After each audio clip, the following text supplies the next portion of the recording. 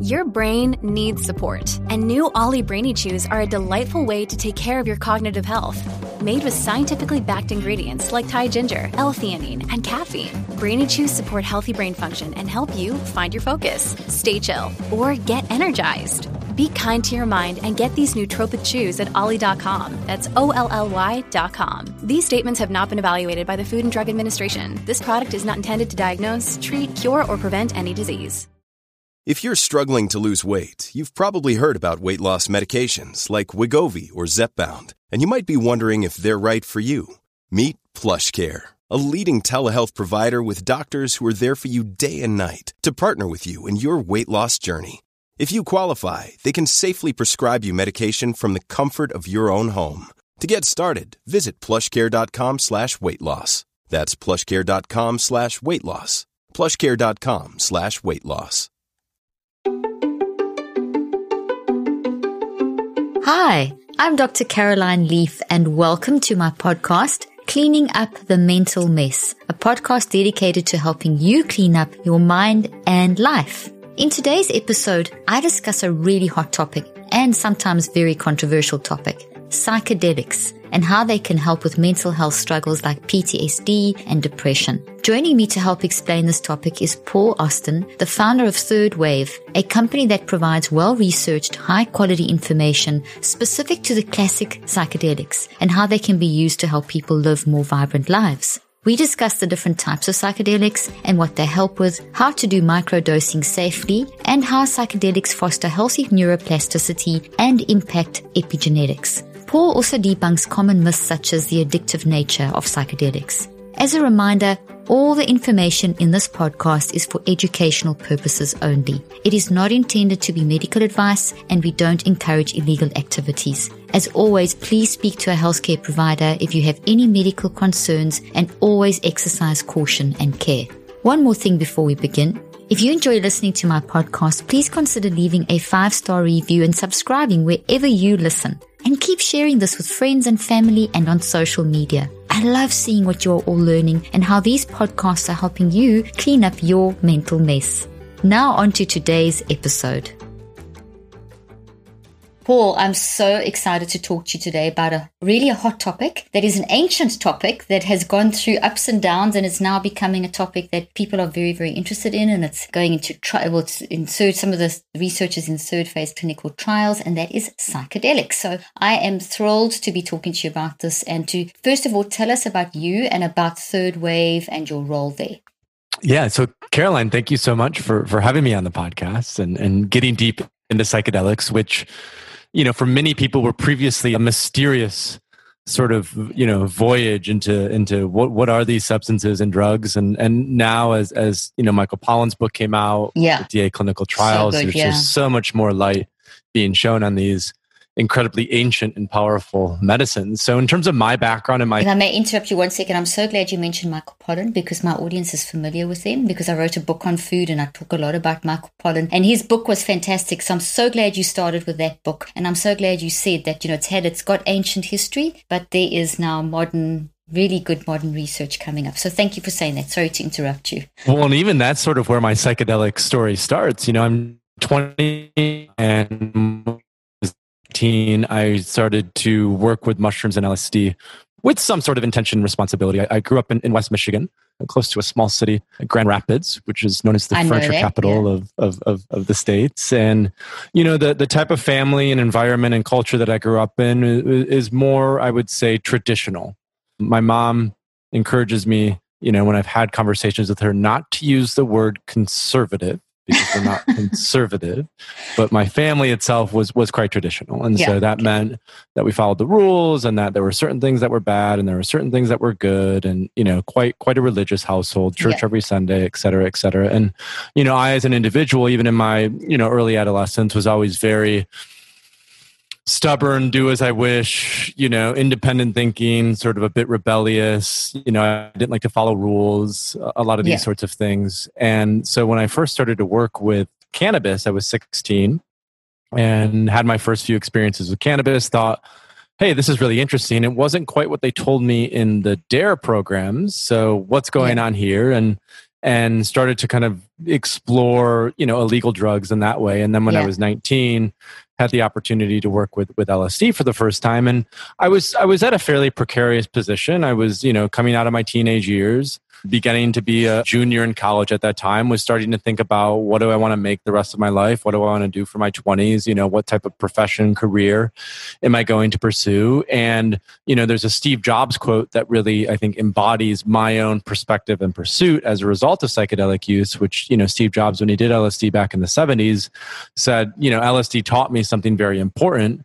And that is the most important thing that I can do with my life and my energy is to infuse things back into the lineage of history and to create something beautiful that lasts beyond my more temporal I love existence. And so when I had those early psychedelic experiences, one of the, I think, most healing aspects of working with, in particular, high doses of psychedelics is overcoming our fear of death. Because when we have this peak experiences with psychedelics, we essentially, the ego drops away, the illusion that we are this infinitesimal individual sort of drops away. And we realize that death is nothing to be scared of. And so many things in our culture and so many actions and behaviors stem from that fear of death, that holding on too tight to, reality as it is. So I think when I was able to sort of see through the veil in that way, I made the commitment and made the decision that I would spend my 20s, doing something more unconventional and essentially, contributing to humanity in such a way that would help us to overcome the existential crisis that we were going through. Because even 10 years ago, it was fairly clear, that climate change was an issue. Mental health was becoming worse and worse. And when I had those psychedelic experiences, I was like, I feel so connected to the world around me and the earth around me that I almost feel that pain, and then took on that responsibility of, well, what can I do in my own power? What agency do I have? What choice do I have to actually shift and change culture so that it becomes something that's much more sustainable and healthy? And so the path that I pursued was wide and varied. I lived in Turkey for a year right after school, where I taught English. Soon after that, I moved to Chiang Mai in Thailand, where I bootstrapped and started my first online business.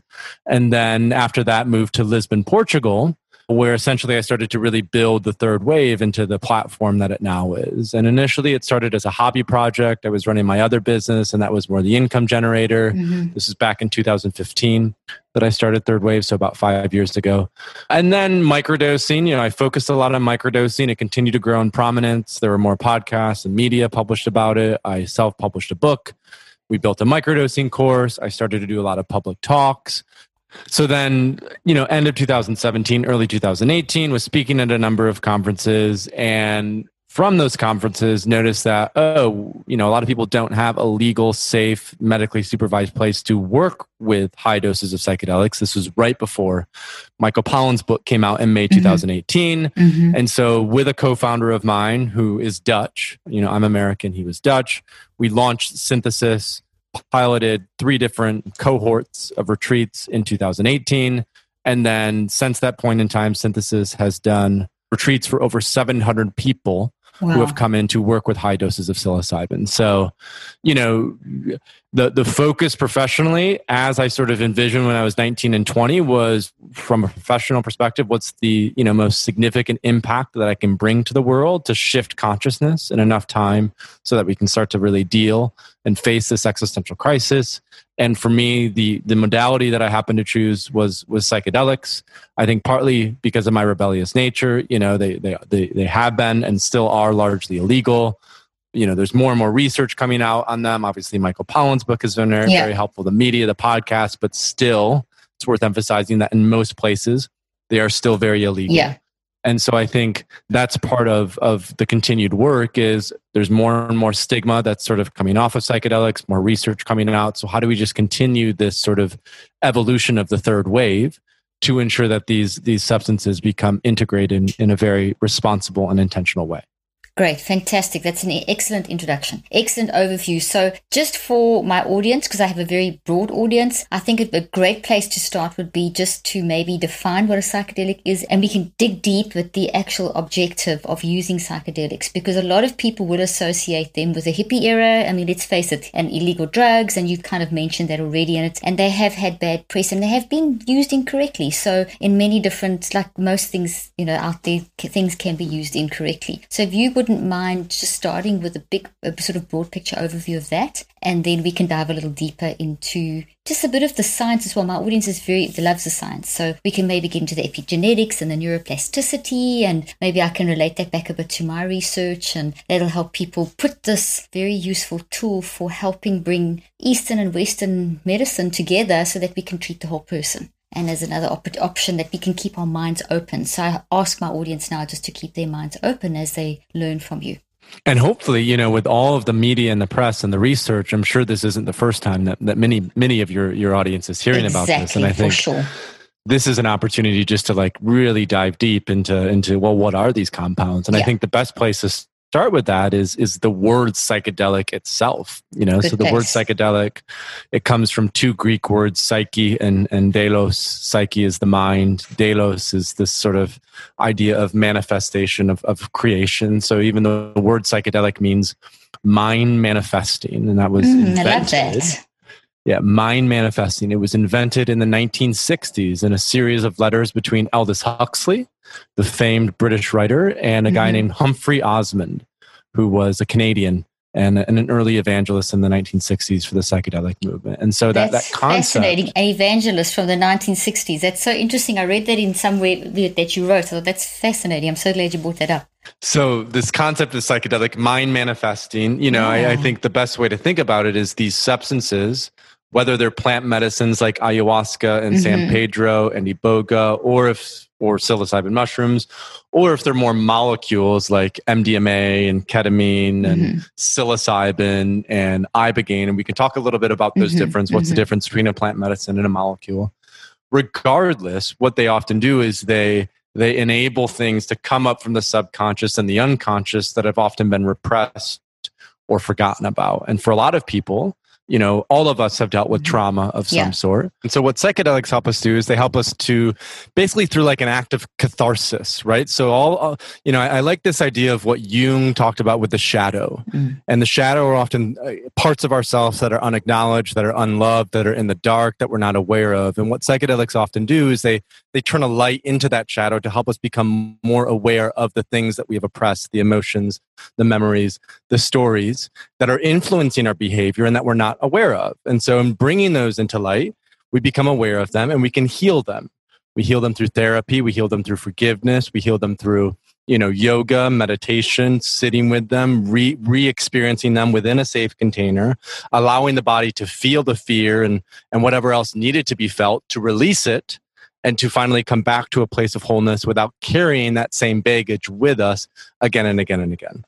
And so I think that, and obviously based on the specific psychedelic you're using, MDMA is going to be different than psilocybin, which will be different than ayahuasca. But the commonality that all of them share is they allow you to access parts of yourself that were previously just not available. And so that's where I think the real power of psychedelics comes in. Okay, so the question that thank you, that's an excellent explanation. So the question I have, or the comment question, is that the work that I do is in mind management. So I've researched the non-conscious mind extensively and developed theories on the non-conscious mind. So I talk about the non-conscious, subconscious, and conscious mind. And I know a lot of people refer to that as the unconscious, the non-conscious. But so that's, it's non-conscious and unconscious are actually a little different. But the way I teach it is through mind management. So through a lot of conscious, deliberate, intentional thinking, you access the non-conscious and you find exactly how you've described. You've got to get that stuff out, and it's painful and whatever, and then manage that process. The way I see in here, correct me if I'm wrong, the way I see it here is that people can be stuck, and I've seen this I practiced clinically for 25 years as a communication pathologist and cognitive neuroscientist. So I looked at things from a medical and therapeutic level, and I'd work with people in all kinds of trauma as well as with brain building and learning and that kind of stuff. So an interesting combination that I would see in people. And what I do now, currently my work is write books and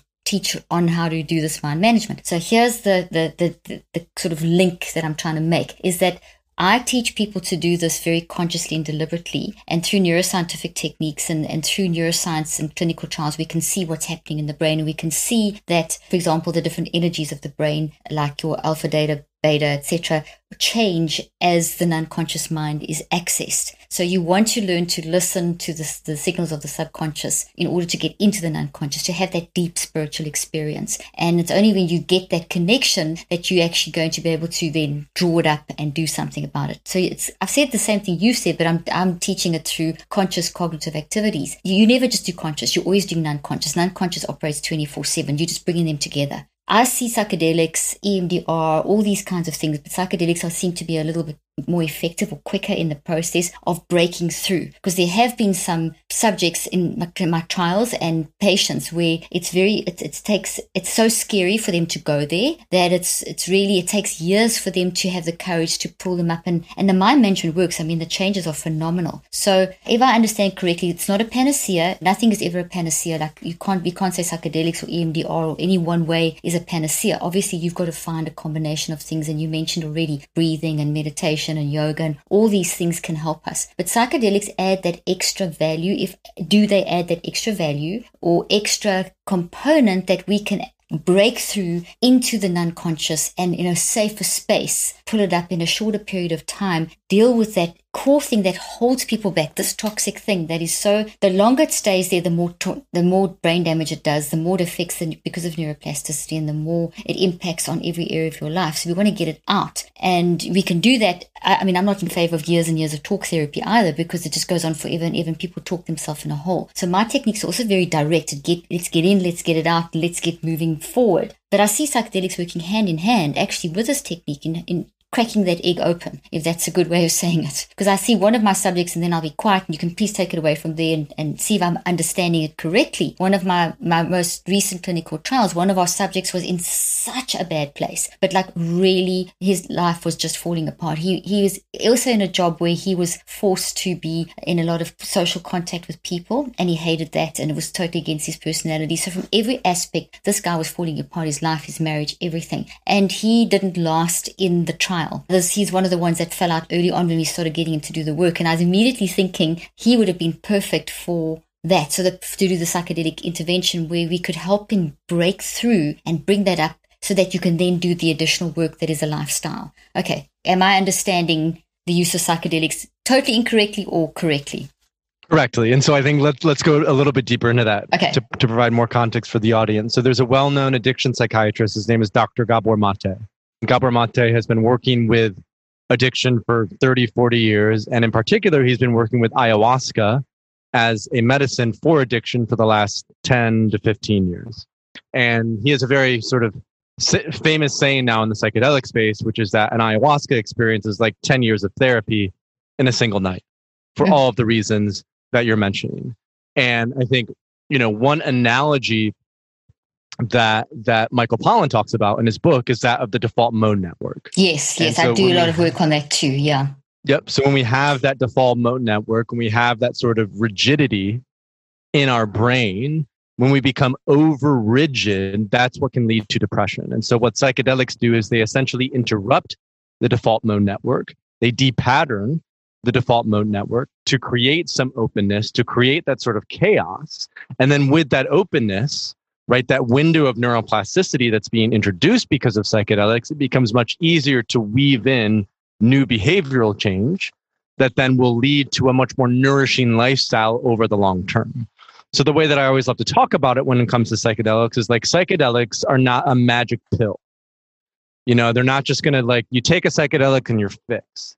What's going to happen when you work with a psychedelic, especially in a therapeutic container or any sort of container that is safe, that is sacred, where there's an intention put in, where it's clearly meant for a psychedelic experience, that container is so critical, there will be an opening in that container where you will start to understand there will be things that come up from the subconscious and the unconscious. There will be things that need to be processed. There will be things that are released, right? There will be a catharsis of sorts of repressed memories, emotions, trauma, et cetera, et cetera.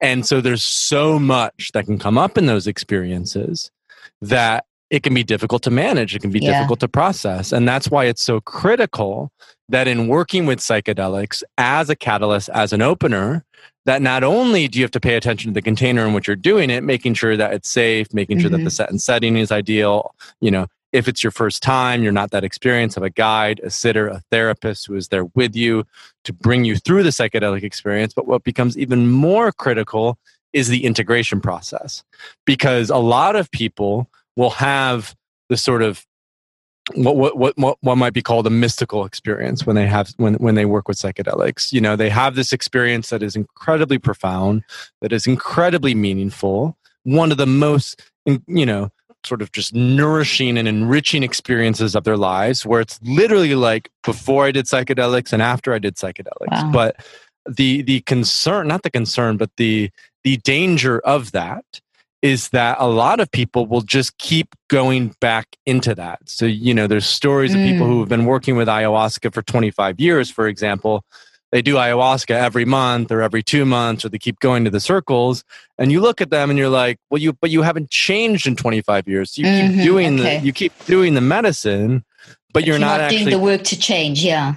Exactly. And so then the integration process is really like 70 to 80 to 90% of it. It's not necessarily like, let's not put the entire onus on taking the psychedelic itself. It's just the catalyst that opens the door. It's the catalyst that opens the door, and then it's what you do with that material afterwards that matters, which is why it's so important to do it with a therapist who you can work with for the next 4 to 6 to 8 weeks, because then that opening, which would normally be covered up by the ego and the rigidity and the unwillingness of the subconscious to change, right? It's just, it's broken open. And then the therapist can actually work with that material to sort of point you in the right direction and guide you and mirror to you, oh, like this is something you should consider and this is something you should be aware of. And then that's where we actually see the significant changes. It's what are you doing for the week after? What are you doing for the month after? What are you doing for the 3 to 4 months after? Yeah, the lifestyle after that. Okay. And the analogy that I always love to use when talking about psychedelic experiences is it's like when we go to the dentist, right? Every 6 months, most of us will go to the dentist, we'll get a significant checkup, we'll get a deep clean, we'll make sure that, you know, our dental hygiene is clean as possible. And then every day between those dentist appointments, we brush our teeth, we floss, we use our mouthwash. You know, we're having that daily consistent. There's a consistent maintenance. Yeah, there's a consistent maintenance. And so when it comes to psychedelics, right? Psychedelics are that experience where the clouds part and you see the mountaintop. You see the vision of where your life is going. You see this ideal of what you're becoming. And then, of course, after the psychedelic experience, it's about putting one foot in front of the other, taking a step by step up the mountain and just doing the work consistently. And so that means starting a meditation practice. And that means consistently doing maybe something like breath work or going to yoga. It could mean slightly changing your diet. So maybe going onto a ketogenic diet or maybe eating less processed foods. It could be quitting smoking. It could be, you know, cutting off toxic behaviors. It could be, you know, moving to a new place. You know, obviously the ranges of behavioral changes are almost infinite. Infinite. But what matters is that you're actually starting to take steps in your life after the psychedelic experience that feel nourishing, that feel enriching, that feel like, okay, this is helping me to become, you know, a more whole person where I don't need to be fragmented anymore. I don't need to feel like I need to forget things or repress things or cut things off, but that I can become a fully integrated individual.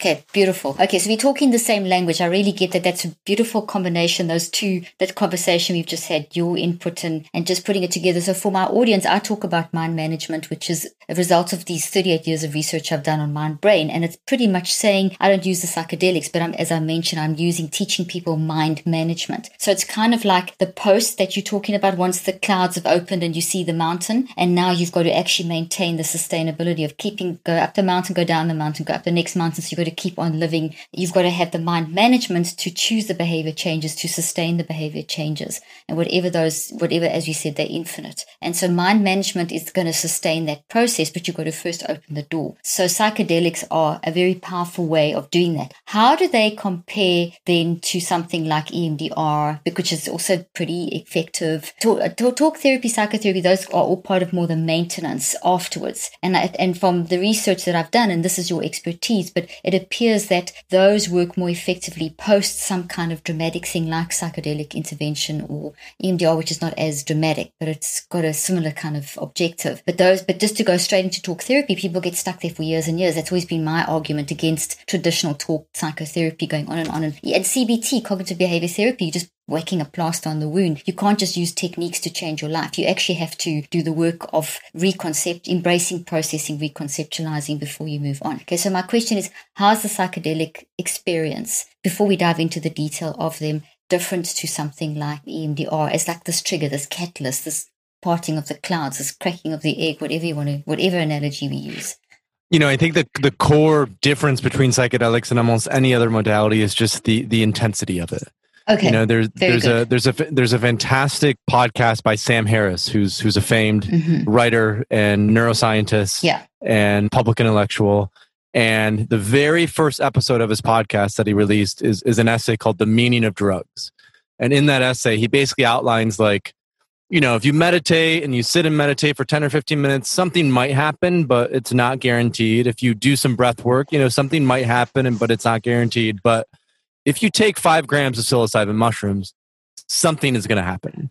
And so the beautiful thing with psychedelics is for almost everyone, again, there are always rules. There are always exceptions to certain rules. And we need to talk about that as well. We need to talk about that environment and everything as well. Yeah. Mm-hmm. And we will do that. But for almost everyone, if you take 5 grams of psilocybin mushrooms, you're going to have an experience.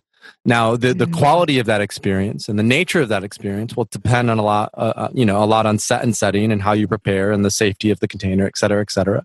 But you will have an experience. And I think that's what is different from psychedelics compared to almost any other modality, is the predictability of the intensity in which you dive into your subconscious and your unconscious. And of course, this is why they have remained illegal for so long. This is why they are such touchy subjects, because they're so easy to mismanage. Intense, and they're so easy to mismanage. And I think it's that mismanagement that has given it such a bad name. But it's like anything, if you think of it, if you go for surgery, you have to have an anesthetic, otherwise it's going to be a little sore. But you don't keep on taking the anesthetic on a continual basis. So it's for that immediate time being. And if I'm understanding you correctly, we need to see psychedelics in a time frame in a different way and in a different time frame. It's not something that you're just going to keep on doing forever and a daily thing. It's a moment in time that starts a process, and the process has to be very driven by the person. Okay, so the difference there then is it's much more intense. You will have an experience, and that's great. It can also be very scary for people, so they do need to be mentally prepared for the fact that they will have an experience.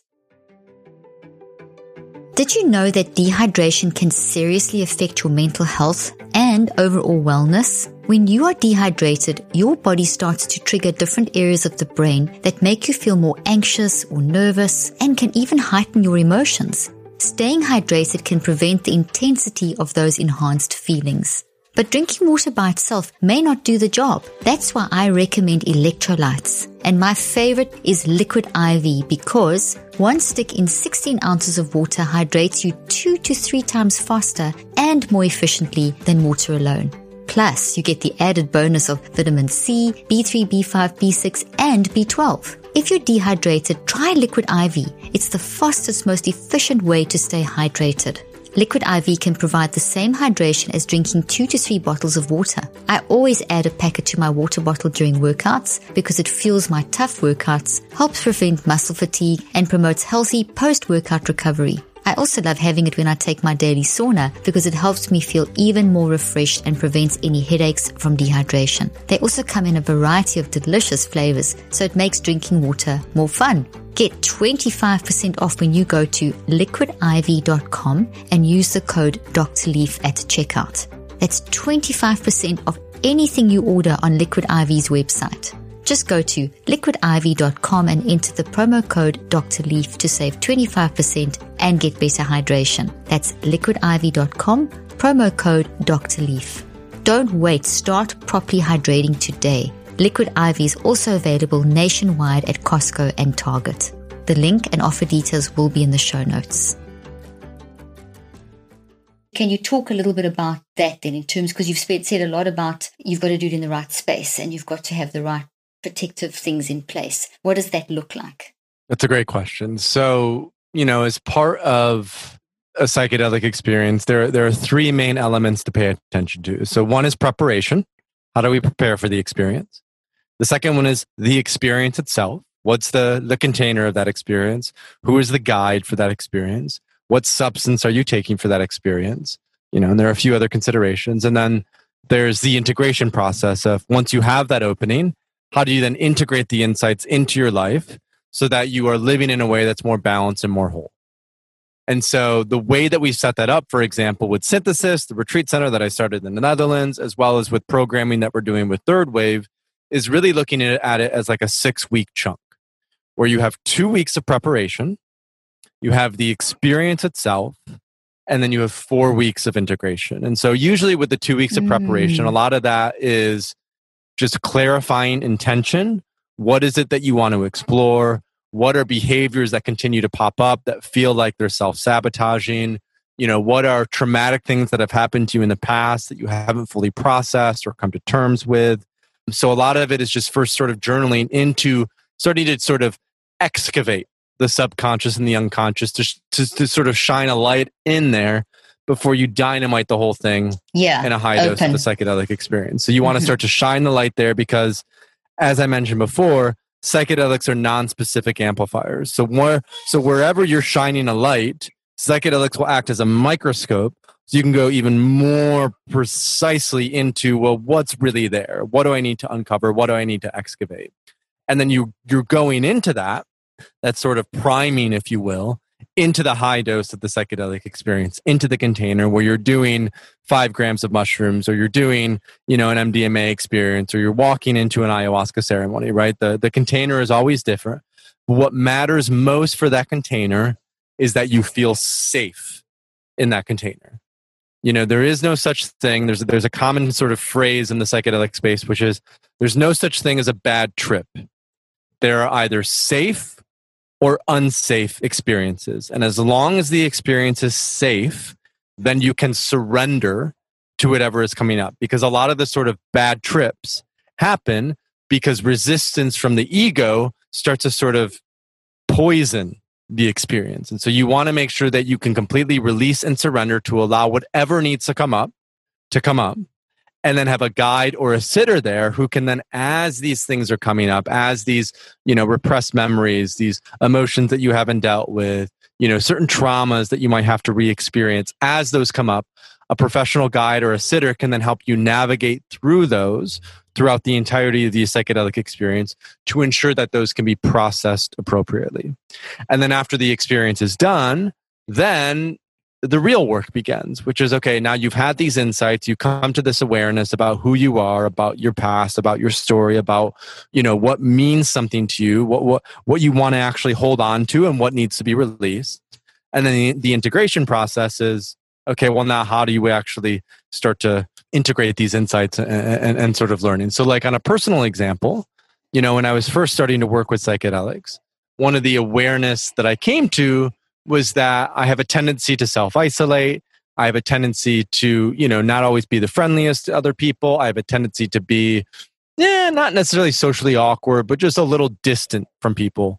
And what I noticed is that was affecting my well-being in a certain way. I would easily get depressed because I was self-isolating. And so from my early psychedelic experiences, I then became much more intentional about communicating with friends, about reaching out, about setting up events, about, giving little gifts to friends here and there to like help develop closer bonds. So I just started to be much more intentional about, okay, this is what I can sort of do to address what I think is creating suffering in my life.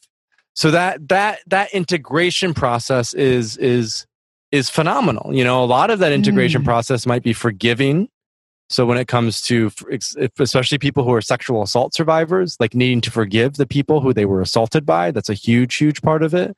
And for those who have been in war, a lot of MDMA, for example, is being used to treat PTSD for war veterans. So a lot of the integration process is learning to love oneself and not blame oneself, and like just sort of start to piece that back together. A lot of it is, like a core reason for depression for a lot of people is not being able to authentically feel all their emotions and not to authentically be themselves. So there's a fantastic writer and therapist, Alice Miller, who has written about this process in terms of the things that happen to us as children, the parts of ourselves that we repress because of parenting and because of school and because of jobs and because of all these other things. Those parts of ourselves that are fully authentic to who we are need to be re-experienced and reintegrated and refelt. So a lot of integration could just be allowing oneself to feel sad, to feel angry, to integrate shame, or maybe not feel ashamed of parts of who we are, right? That can be a lot of integration as well. And this comes, we haven't spoken about this explicitly yet, but this comes to the power of microdosing. So if a high dose experience acts as sort of a catalyst, a tremendous catalyst and opening, where a lot of stuff starts to come up, then microdosing is a phenomenal way to help to integrate that experience, because microdosing helps that window of neuroplasticity, if you will, to stay open for even longer to ensure that you can continue to make behavioral changes, in the long term. So I think that's a good place to leave off when it comes to microdosing for integration is, as I mentioned before, there are practices that we want to implement after a high dose of a psychedelic experience that allow us to continue to stay present, to continue to stay grounded, to stay adaptable, to stay, with our emotions as they're coming up. And that's where I think microdosing is phenomenal, because it's just, it's another way to cultivate wellness and cultivate health and cultivate stability, all things considered. Okay, so this is brilliant. So I understand there's the preparation, which is 2 weeks. So it's a whole lot of getting ready. You're not just going to dive in and do this. There's a lot of mental preparation that goes into this in terms of everything.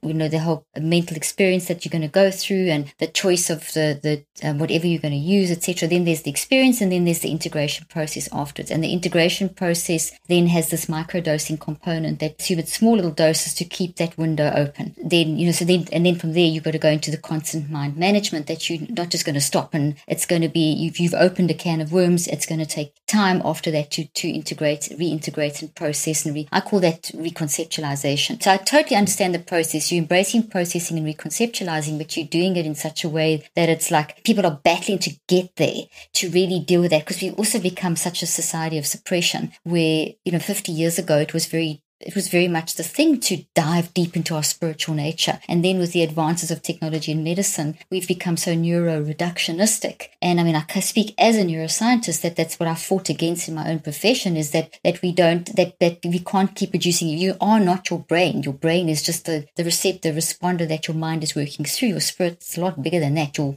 non-conscious, your mind, which you have the non-conscious, conscious, subconscious, is so much bigger. And that's always going, it's always working. So, your brain's limited. So, and we've become in this society, expert at suppression, expert at putting it down, expert as soon as someone has sadness, it's treated as an it, and now suddenly you're clinically depressed and it's something like cancer or diabetes, and it's such a wrong narrative. And that's why I think it's contributed to the increase in mental health problems. It's not so much that mental health has actually increased, it's the management, it's the mismanagement has been a big issue. People haven't been allowed to experience their experiences and haven't had safe places to experience, or haven't been prepared to experience and then integrate afterwards, as you so beautifully put that. And I think now there's a shift back, and I've watched this for 38 years. I've watched people going from this sort of period where they started shifting out of the deep spiritual exploration into the more medical approach, biomedical approach, and now there's a shift back again. And I think psychedelics, that's probably why psychedelics now have become so much more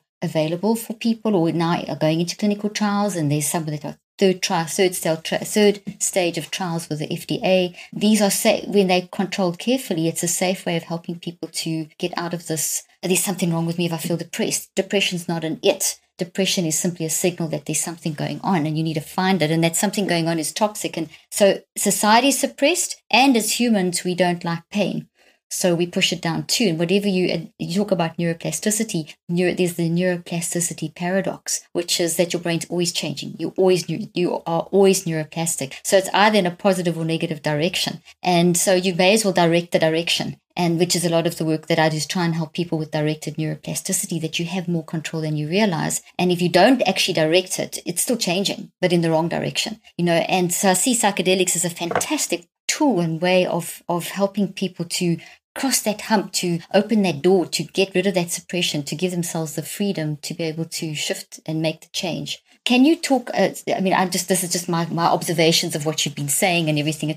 I understand and relate to it now so much better because of my own work. Okay, so I want to ask you now, let's talk about I've got so many questions. Let's talk about the different types, because you've mentioned quite a few. You said you'd do that earlier on. And how do you make a choice of which psychedelic to use? I'm sure there's some sort of criteria or guideline. So before we had mentioned the two main kind of substances, we have the molecules. Plant-based and molecule-based, yeah. Yeah, so the molecules like ketamine, MDMA, psilocybin, and then we have the plant-based ayahuasca, iboga, San Pedro. And so in terms of the ideal way to work with these substances, everyone has trauma, right? If you're an adult who is living, in 2020, your ancestors, got a lot of trauma. we have a lot of trauma, and so I think the first step for everyone is to first process that trauma and to work with that trauma and to understand that trauma. And there is no better tool that we have for that than MDMA. So MDMA is the ideal tool to work with trauma. And the reason for that is because MDMA does a fantastic job of quieting the amygdala. And when the amygdala, that fight or flight response, is dampened, then we can much better recall traumatic things that have happened to us. Because oftentimes when we want to recall traumatic experiences, the amygdala tightens up, we get very anxious, and we can't release them. We can't have that catharsis. And so by quieting the amygdala and dampening it, we can actually talk about these experiences. And the other great thing about MDMA is, as anyone who has done MDMA before can attest to, it's basically impossible to have a difficult trip and experience with MDMA. It's almost always a very beautiful, blissful, heart-opening, empathic experience. In fact, this is why MAPS, the Multidisciplinary Association for Psychedelic Studies, has focused on medicalizing MDMA for PTSD because MDMA is such a soft and warm heart opener. So that, I think, for most people is a great starting point to work with trauma and to deal with trauma. That's the one that's in the third stage of clinical trials, isn't it? The MDMA. For PTSD. Yeah, correct. For PTSD. Yep. Mm-hmm. And then once we've sort of dealt with that trauma and worked with that trauma and understand that trauma, then it makes much more sense to work with a substance like psilocybin or LSD. So there's this phenomenal analogy which a prominent MDMA therapist has discussed when it comes to working with psychedelics, which is, when we're looking to invest in ourselves, when we're kind of on a path of becoming, on a path of healing, on a path of, what are we flowering into? To think of ourselves as a lotus flower, which I think is beautiful as an analogy, right? The lotus flower is the sort of pinnacle of flowers. And so for a lotus flower to fully blossom and flourish, you first have to pay attention to the soil and to ensure that the soil is tilled, that it's healthy, that it's healed. That's the MDMA in dealing with the trauma. Then you as the person, as the consciousness, you are the seed that's planted in that soil, right? And because you have a healthy base now, you're planted in that soil. And then the psilocybin or LSD is the stem that grows from the soil. And that's sort of the growth of the individual, the beginning of the process of opening up more and more and more. Because LSD and psilocybin, because they are classic psychedelics, they help us to become more aware of our shadow side.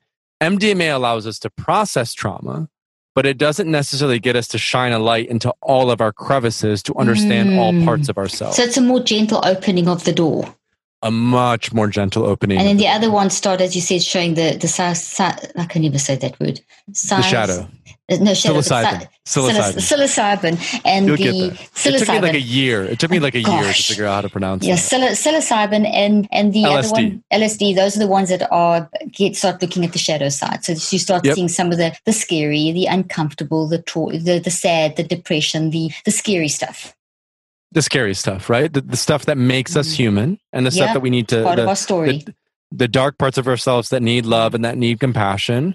And by no means are these experiences only difficult. They're also beautiful and incredible and bring us to incredible states of being that are beyond consciousness, that are beyond normal everyday waking consciousness. It's a spiritual experience. It's a spiritual awakening. Yeah. Because the thing is with MDMA, it's subtle enough that you're not going to think you're God. You're not going to have this deep, you'll probably have a spiritual experience, but you're not going to it's hard to describe, but it's fundamentally different than psilocybin or LSD. Psilocybin or LSD start to open those neurochemical keys to connect you to this higher source of being. And so once you've started to work with those, you feel comfortable with those, you've sort of shined a light on the various parts of yourself, then the sort of flower on top that's flourishing is something like ayahuasca, or something like 5-MeO-DMT, or something like San Pedro, which are the plant medicine experiences, sort of the creme de la creme experiences. And so the issue for a lot of people is a lot of people jump right in with ayahuasca, or they jump right in with San Pedro, or they jump right in with 5-MeO-DMT. And the not so great part of that is oftentimes people will have these enlightening experiences and opening experiences, but it's so messy that it becomes difficult to actually root out the trauma, to understand the trauma, to heal the trauma. So it's more just like if you start right away with something like ayahuasca, you just bulldoze through your entire history and psyche, which can heal stuff, but it also can leave another trauma in its wake. Yeah, because it's too quick. Detritus, a lot of detritus. So it's much better to clean out the detritus with the MDMA, with the LSD and the psilocybin. And then once you feel like you can fully release and surrender into an experience like ayahuasca or 5-MeO-DMT, to go with those sort of high level, master plants. Okay, so your first level is then just more of a gentle awakening. The second one gets a little bit into the shadowlands, and the third one is you hit the hard points. You really hit the hard points. So it's very good to have that. So in your 6-week retreat, do you take people through that entire cycle, or depends, or is it individualized for each person and their needs and so on? Yeah, so with Third Wave, when with the 6-week program that we're doing, it's because MDMA is still illegal. Yeah. Because psilocybin in most places is still illegal. Instead, we lead people through an experience of breath work. Okay. A 1.5 to 2 hour breath work experience that they can do at home. And then we lead them through 4 weeks of microdosing integration. With Synthesis, the legal psilocybin retreats in the Netherlands, we would do 2 weeks of preparation and then the high dose of psilocybin because that is legal. So there are ways. So that's, I would not say, not the ideal optimal way to do it, but it is in terms of what's legally feasible and what's available right now. Okay. It's still incredibly effective. When MDMA starts to become more available and less illegal, I think that is the route that everyone should be onboarded into and on-ramped into, is MDMA, then LSD and psilocybin, then ayahuasca. But this is, just as a caveat, a little bit of do what I'm telling you to do, not what I did. Because even on a personal level, I've now done the work with MDMA, dealing with trauma. I've also done the work with LSD and psilocybin. I've also done the work with ayahuasca, but I've been working with psychedelics for 10 years. And a lot of these best practices are only now starting to come into the light and come into the awareness. And I think that's the phenomenal opportunity that your listeners have, especially if they've never worked with psychedelics, is if they're going to do this, to ensure that they do it in an ideal way. Because what we don't want to happen, especially as psychedelics gain more popularity, is we don't just want people to sort of come in and do the work willy-nilly. not pay attention to the finer points, because as I mentioned before, you're going to as have we talked about, backlash.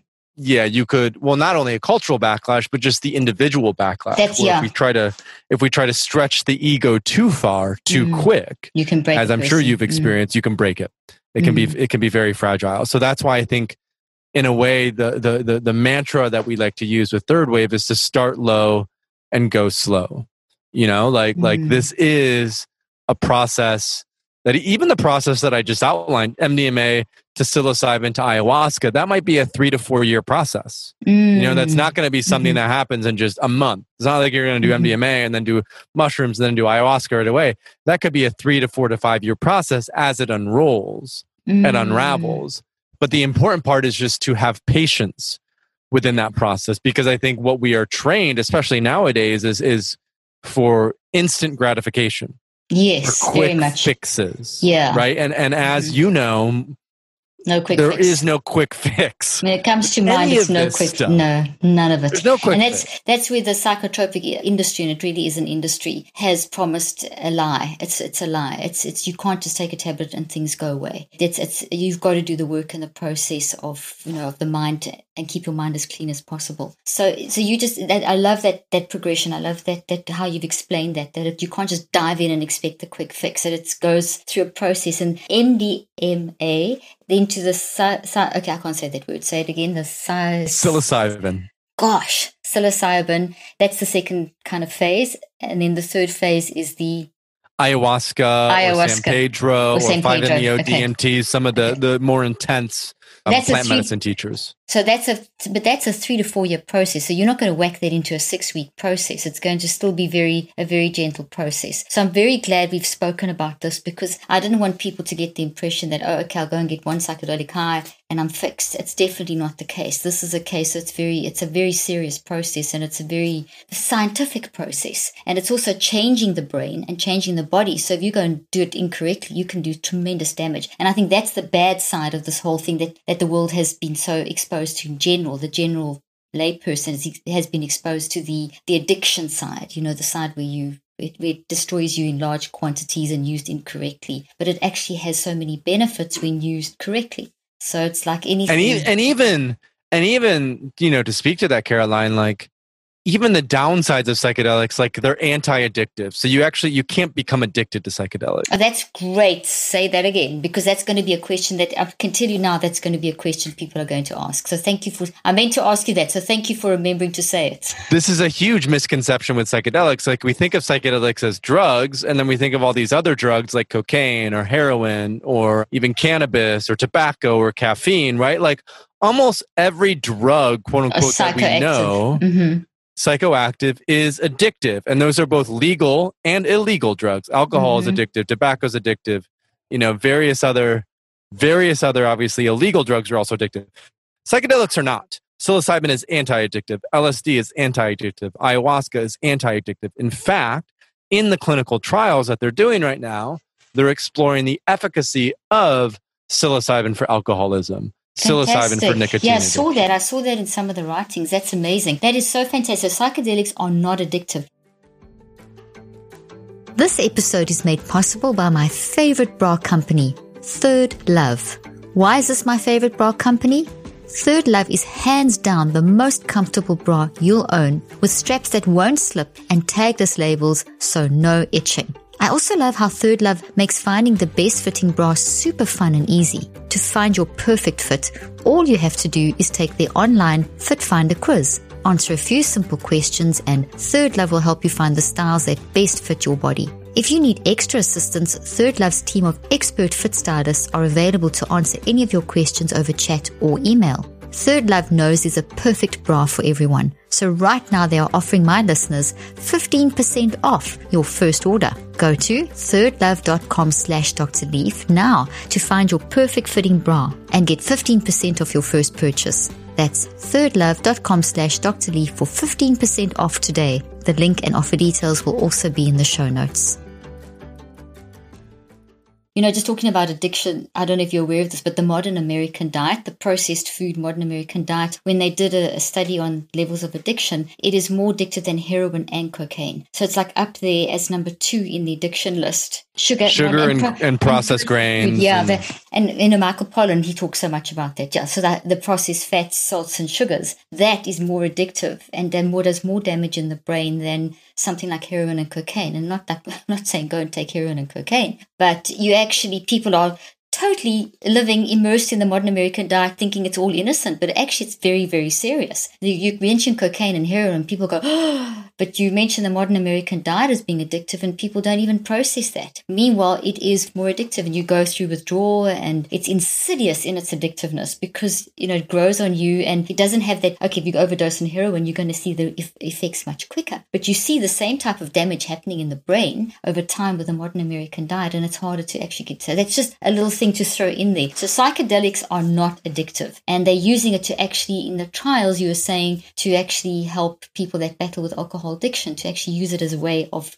breaking that addiction and helping. And obviously, if I just make 2 and 2, because my approach to any kind of addiction means consumed by. And if you consume by something, we're designed to be consumed as humans. Although because I know you talk a lot about our humanity and love and connection and collectivism and being a whole person, and which is a lot of what I talk about too. We're designed for that. So if we're not getting that from trauma or from whatever we're going through in our life, then we look for something to replace it. And that's generally what an addiction is. So we've got to deal with that, the core. So addiction is not a disease. It is just a band-aid on something or a temporary relief on something that's very painful. So I can see psychedelics making huge sense with addiction because it's going to crack open that door of why am I addicted to the alcohol in the first place, to find the origin story. Is that sort of the approach that it would? Well, it's typically like any addiction, whether it's alcohol or tobacco or sex or sugar, or you name the addiction. We usually have addictions to numb ourselves to emotions that we don't want to feel. Exactly. And so when we work with psychedelics, we basically sensitize those emotions. We actually feel those emotions for the first time. We can actually process those emotions so we don't feel this sort of subconscious necessity of continuing to numb ourselves to that pain. Exactly. And that's the great thing about psychedelics. There was a phenomenal paper published out of Imperial College by Robin Carhart-Harris, who's one of the leading psychedelic researchers, that showed that's a huge difference between psychedelics and traditional antidepressants. Is traditional antidepressants, because they work with the 5-HT1A receptor, they numb. Almost all antidepressants numb everything. And damage. Damage the synapses, the receptors. Mm-hmm. Whereas what psychedelics do is they activate the 5-HT2A receptor. And the 5-HT2A receptor is tied to adaptability. And essentially what that means is when that is activated, instead of numbing to the pain or numbing to the emotion, what psychedelics do is they help us to bring that emotion into the light, to look at it and to understand Totally opposite. Integrate it. But you're going to feel the pain. You're not going to be numbed. Whereas the antidepressant will numb the pain, but it's only temporary and it's doing all the damage to the receptors, and the downstream damage is shocking to all the neurochemicals. Whereas the psychedelic's not doing that. It's doing the opposite. It's activating it to deal with it. Activating, so almost like a catharsis of sorts, where it gets it out and gets it in front of you. And that's why it's so critical that in working with especially high doses of psychedelics, that there's a guide or a sitter or someone who is there to hold you in that container as you're facing these very difficult emotions. Because if you don't have that and these really difficult emotions come up, then you could potentially freak out or have a bad trip or do something that isn't so great. And so that's why it's so critical that you have a safe container in which to face and confront these really difficult and painful emotions that may come up during a psychedelic experience. So you've got to have someone who's experienced. So that safe person is obviously someone who understands it and who's trained it. So you can't just go get the stuff and sit with each other. You've actually got to sit with a professional. So there's nuance to that. I think there's caveats to that. For anyone who has significant trauma, who has been clinically diagnosed with depression, addiction, PTSD, anxiety, and it's the first time they're working with psychedelics, absolutely, they need a trained professional who's going to help them with this process. But, when we started Synthesis and have done Synthesis, we screened out all clinical issues.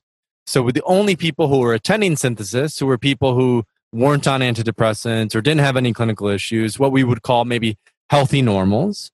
And like I mentioned, everyone has trauma. So there would still be difficult things that came up in that process, but it wasn't as intense of a like one person with 2 therapists. We had a group of 15 people and we had 3 guides and a couple volunteers who would help to ensure that the space was safe for everyone. So I think that's where it's so context dependent. Everyone's psychedelic experience is so different. And the caveat is if you have deep trauma that you need to process, always do it with a professional if this is the first time that you're working with psychedelics. If you don't have any major trauma and you feel generally pretty healthy, then if you're working with psychedelics for the first time, still have a sitter, a guide, someone who can at least take care of you, who can hold your hand, who can ensure that you're safe. All those sorts of things are also important. Very important. Okay. So you've got a lot of information about this on your website and that's now with COVID, you aren't doing it in person. So what if people want to know more, how can they find out more? Are you offering courses? I mean, you're doing that microdosing course you mentioned. Yeah. So the thirdwave.co. Okay. So we'll put that into the show notes. Thirdwave.co. And that's our educational platform on responsible and intentional psychedelic use. You can find guides to every psychedelic. We have a podcast where I've interviewed medical doctors, neuroscientists, researchers, entrepreneurs, writers, the whole gamut of people. So there's a podcast that they can learn more. We also, like I said, I mentioned the Synthesis. That's synthesisretreat.com. So those are legal psilocybin experiences that you can go to. And then with Third Wave, we have our microdosing course, including a live 6-week group coaching process where we bring people through the 2 weeks of prep, the breakthrough experience with breath work, and then the 4 weeks of integration coaching with microdosing. And then I also... Sorry, is that done online? Is that done via... That's done online right now. Okay. Yep, everything we're doing is through Zoom. And then I also offer personalized coaching. So I help people through this process, more so for those who are interested in creativity, better clarity about their professional pursuit, accessing more states of flow. Right? I'm not a clinical professional. I'm not a medical professional. I'm not a medical doctor. It's more like on a coach level. But I do offer coaching on preparation and integration. And so people can find out more information about that at my personal website, which is paulaustin.co. Fantastic. We'll put all those links in the show notes. I have a couple more quick questions. The first one, and these are big topics, so we maybe want to do another podcast about them, but just in terms of I want to know about like epigenetics, because my audience is quite familiar with the concept of epigenetics, and you interviewed Dr. Can't remember his name now. David Rabin. Yes, and that particularly interested me in terms of, because you go into the whole epigenetics and how it passes through generations. So trauma, so my audience is familiar with the concept of epigenetics and how trauma can pass through generations, and how epigenetics is the factor over and above the gene. So it's the methyl and acetyl donors. In other words, that's the chemical side, but it's basically the things that switch the genes on and off and make the protein. So that's a nice simple explanation. And what's interesting is the psychedelics are working right down at that level of influencing epigenetic level, helping to change things and change that trauma so generational trauma. That seems to be his work, the psychiatrist that you interviewed. And he talks a little bit about how it works at synapses. So I don't know if you can give that very simplistically. You can give a little... I'll give a very sort of simplistic nice scientific perspective on that. It just brings a nice scientific angle to something that may seem a little bit mystical, but it's actually very scientific. It does. And so... the work that he's specifically doing is on MDMA for PTSD. Yes. So they're basically an adjunct to the phase 3 clinical trials that are currently going on. What they're doing is they're taking saliva samples before and after those experiences, and then seeing and measuring how certain indicators have changed as a result of someone's MDMA experience. And that's specifically because with scientific research, they've showed that on average, a person who has PTSD lives 17 years less than someone who does not. And that can be reflected in something like telomere length. Yes, so I researched that in my clinical trials too, the telomere. Really? Yeah. Oh, that's so fascinating. So what they're looking at is how MDMA can help.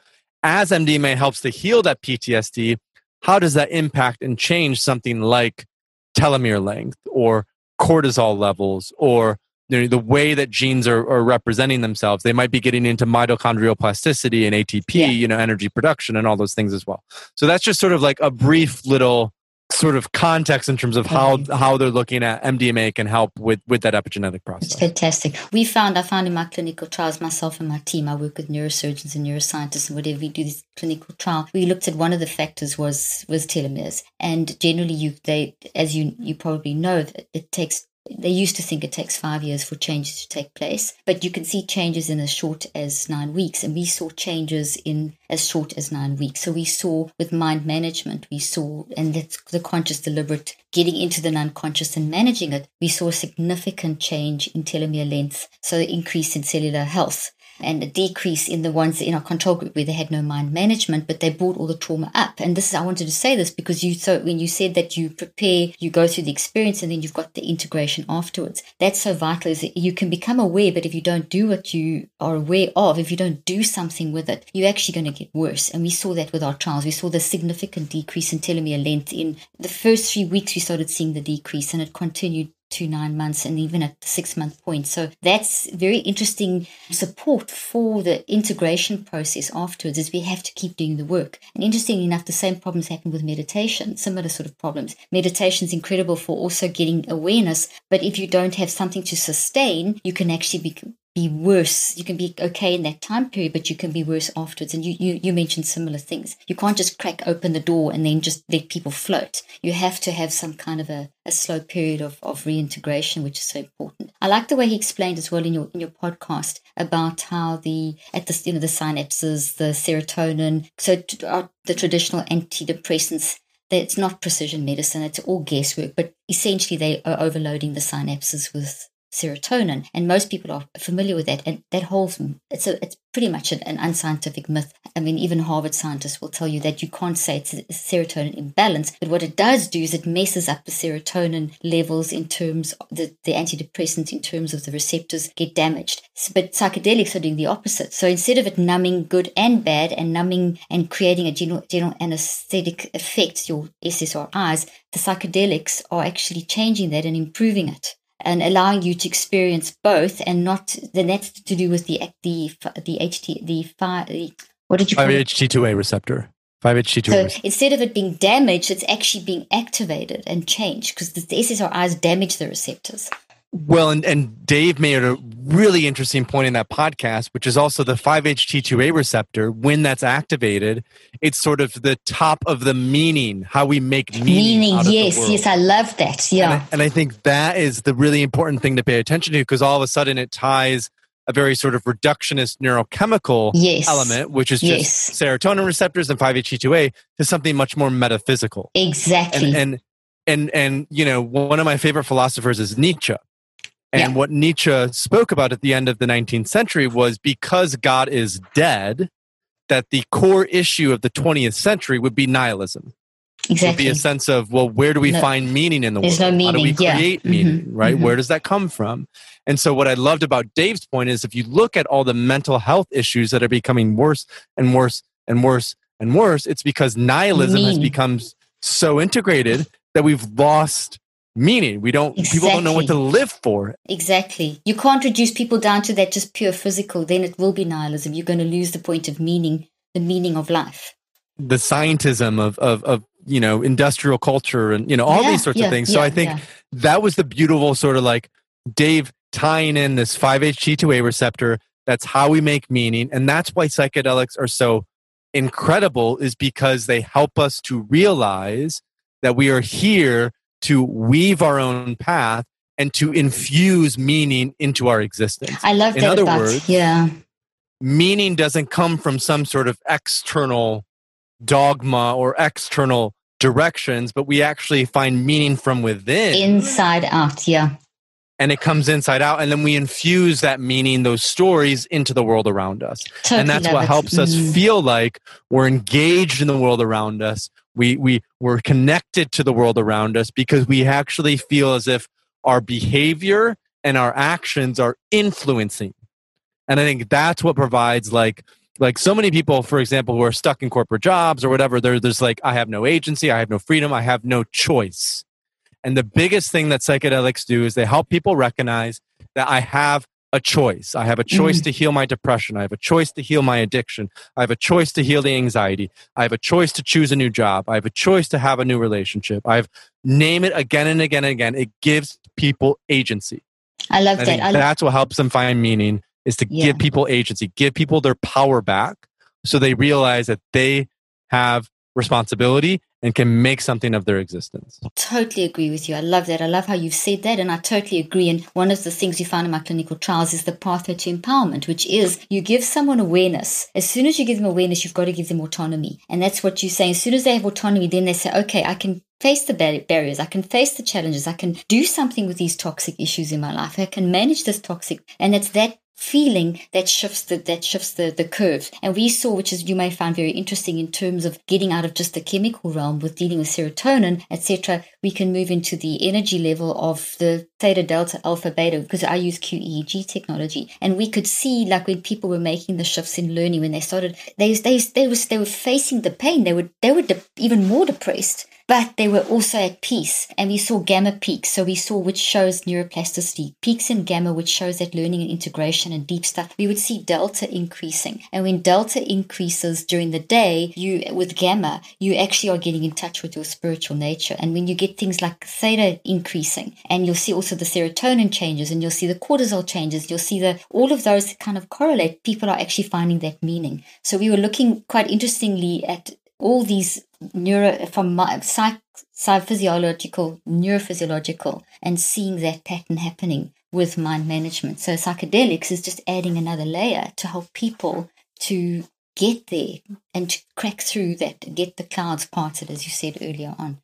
So this is a great discussion. I can go these. I wanted to ask I could go on and on and on too. I know, and we've been going for ages. Maybe we could just quickly, and really fast, because this is a question we get a lot of, and that's just cover ketamine, which is the molecule one, which is being used, in my opinion, incorrectly as an antidepressant over a long period of time, and the ketamine infusions for postnatal depression and that kind of stuff, which is really dangerous. Those studies have shown a lot of problems in the clinical trials when you look at what's actually happened. But you using it differently as a psychedelic. Can you just briefly explain that, how it's different as a psychedelic versus as a ongoing medication, either through inhalation, which is just long-term, the stuff is pretty dangerous.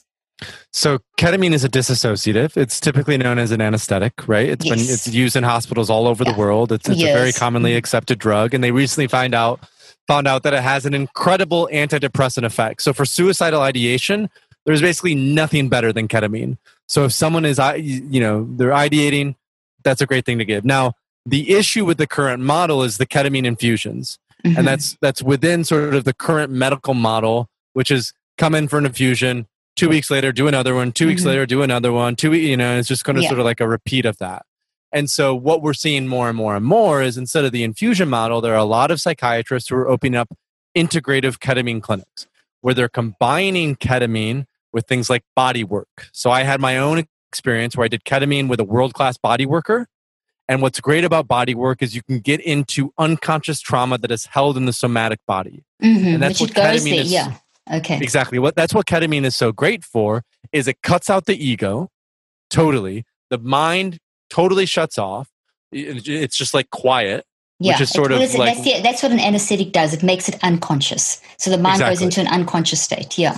And so when that happens, then when you combine it with something like body work, it's so much easier to get into parts of the body that normally put up resistance in a conscious state. Yeah, because memory is also in your body as well. Yeah. Okay. So it's phenomenal as an adjunct for specific modalities. But I think that's what's key when looking at ketamine therapy. Because ketamine therapy, when it's combined with talk therapy or body work or other stuff, can be just as effective as regular psychedelic therapy. But it's so critical that it's used not as an ongoing medication, but as a high, like middle to high dose, whether that's IV or IM or, sublingual now. There are sublingual doses that you can take.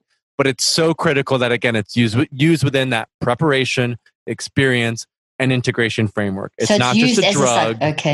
it's a catalyst. And so you can use it within that psychedelic framework, and it's incredibly effective. Okay, that makes so much sense. And thank you. I'm so glad we did cover that, because it's really it's being used incorrectly, but used as a psychedelic drug, it can actually have a very good dissociative effect, because memories are stored in your mind, in your brain, and in your body. So that's one. Okay, that's fantastic. Well, thank you so much. Well, we'll have to have another conversation, because I feel like, it's been amazing. Thank you so much for your wisdom and your input, and we'll put all your links in the show notes. And thank you so much. It's been so great getting to know you and having this absolutely fascinating discussion. And thank you for hosting this podcast and bringing this information and knowledge. I think these are such important medicines, and I just really appreciate you having me on the show. Oh, it's my pleasure. Thank you so much. I hope you found today's podcast interesting and helpful. If you want more tips and help with managing anxiety, depression, and mental health, be sure to visit my website at drleaf.com. and to sign up for my weekly newsletter, where I also include a schedule of my speaking events and so much more. And follow me on social media. I'm on Twitter, Facebook, and Instagram. Just look for Dr. Caroline Leaf. Also, I love seeing all your posts on social media about this podcast. I love seeing what resonates with you and what you've learned. So be sure to continue posting and tagging me and letting me know what you think and how these tips worked out for you. And don't forget, leave a review and keep spreading the word about this podcast. Thank you for joining me today. I really hope you learned something new and helpful. Till then, I'm Dr. Caroline Leaf.